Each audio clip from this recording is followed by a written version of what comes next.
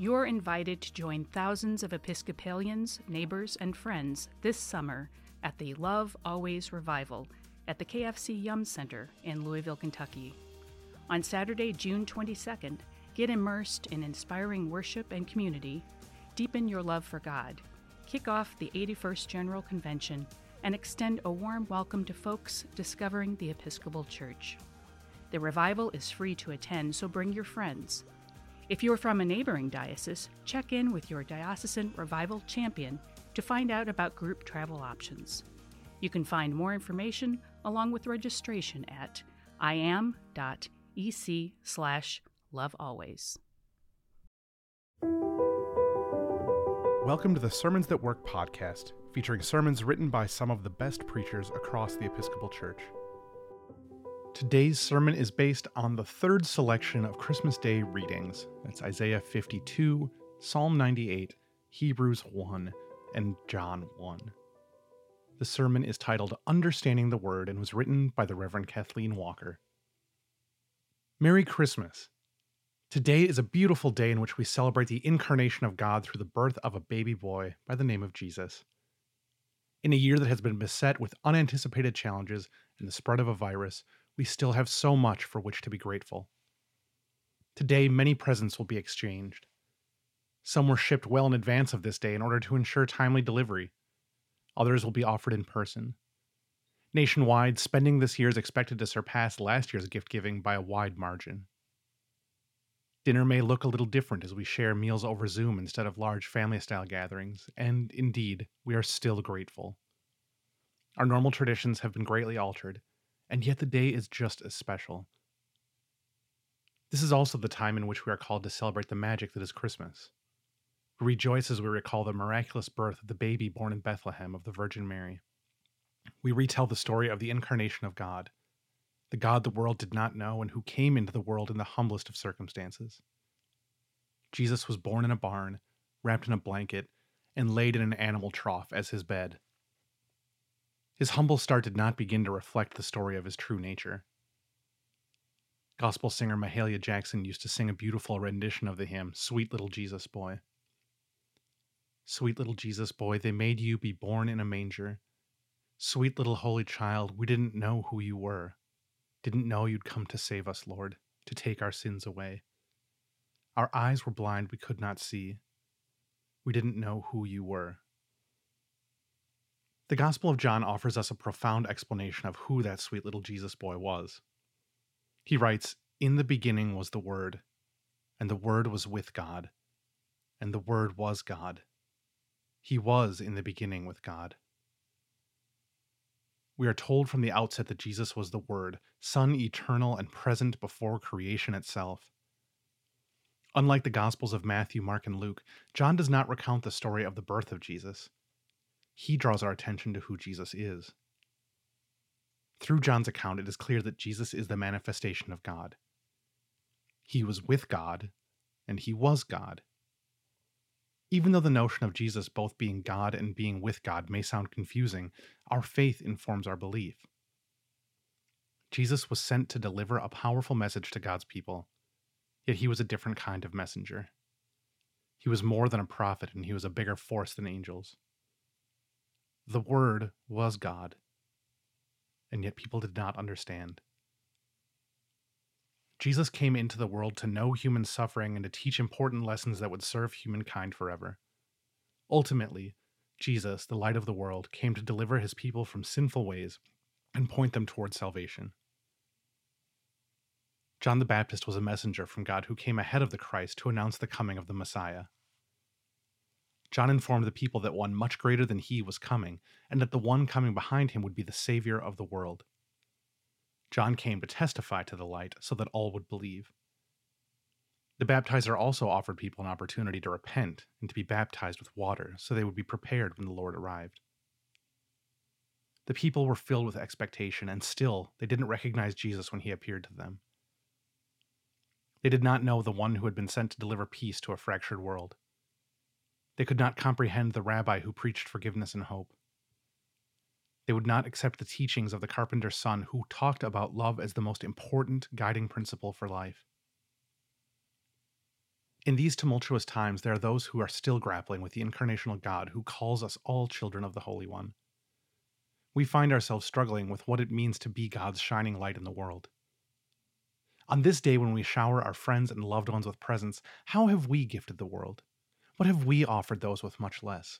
How have we remembered the poor and the suffering? What is our gift to God? COVID shuttered many of our small businesses this year. COVID forced major layoffs at many of our larger places of employment. There's a tremendous fear that many will be left homeless in the aftermath of this global pandemic. COVID has left countless widowed and orphaned. As we wonder how and why God came to earth, let us be reminded of the grace that has been shown to us simply by God's presence. Our gift to God is our response to the human condition. It is personified in the ways we offer grace to our neighbors near and far. During Jesus' physical time on earth, we were shown how to care for those with the greatest need. Jesus did not spend time dining with nobility despite his divine status. Jesus was never to be crowned an earthly king, which was very confounding to the people of his day. Jesus dined instead with the marginalized and the outcasts. Like a laser beam, Jesus shined a light on injustice and forced his disciples to look inwardly, examining their hearts and minds to find the true meaning of life. It is God's hope that present-day disciples will take time from the hustle and bustle of a busy holiday season to shine a light on the urgent matters of the day. Just like in ancient times, this world is in need of healing. So many are feeling exhausted after a year of fractured relationships, mistrust, and disruption of normal life. The Word is still with us, and the shining light of Christ will guide us out of the wilderness and despair. God is nudging us, beloved, to take on the mantle of discipleship and serve the world in the name of his loving Son. There are numerous issues demanding our attention, and there are many ways to get involved in helping all of God's children get to the promised land. You are needed now more than ever. Share the love of Christ with others who have been waiting a lifetime to hear the good news of Christmas that offers love and compassion. Rescue those in need just as you have been delivered by the power of God's everlasting mercy. Today we celebrate this holiday, the birth of Jesus, with festivities to whatever extent we deem appropriate. We give thanks for those who gather with us and those whom the Lord received into eternity. Make it a joyous occasion. The God of creation invites us to recreate the meaning of this wonderful season in which miracles can truly happen. It is possible to live in a world filled with love and peace. As faith followers, you must believe that better days are ahead and then work to make that a reality. After the celebrations end this season, let us draw our attention once again to creating the world that God intended. Let us commit ourselves to continuing the pilgrimage to the Promised Land with the assurance that God's light will show us the way, and all we need to do is follow the directives of the Word. Howard Thurman, an African-American theologian, educator, and civil rights leader, created a stunning poem called The Work of Christmas, and it really defines the work before us. When the song of the angels is stilled, when the star in the sky is gone, when the kings and princes are home, when the shepherds are back with their flocks, the work of Christmas begins. To find the lost, to heal the broken, to feed the hungry, to release the prisoner, to rebuild the nations, to bring peace among others, to make music in the heart. May we all celebrate the joy of the Christmas season and give thanks for the continuing presence of the Creator.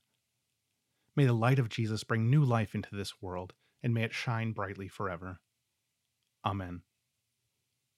The Reverend Kathleen Walker is the missioner for Black Ministries in the Diocese of North Carolina. She works from the Diocesan House in downtown Raleigh.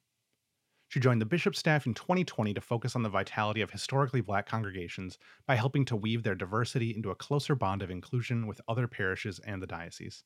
The goal is to ensure all predominantly Black congregations have the best opportunity to make the fullest use of the resources of their parishes, partnerships, and the diocese. Reverend Kathy graduated from Virginia Theological Seminary in 2018 and shortly thereafter joined the clergy team at St. John's Episcopal Church in Tallahassee, Florida, as Associate Rector for Pastoral Care and Parish Life. She is originally from South Florida and was an active layperson in that diocese prior to discerning the call to ordained ministry. This sermon is also available as part of a compilation of all of the sermons for Advent and Christmas this year. Within that document, which you can find at sermonsthatwork.com, you'll find some study questions that you can use by yourself, with a small group, or with a congregation.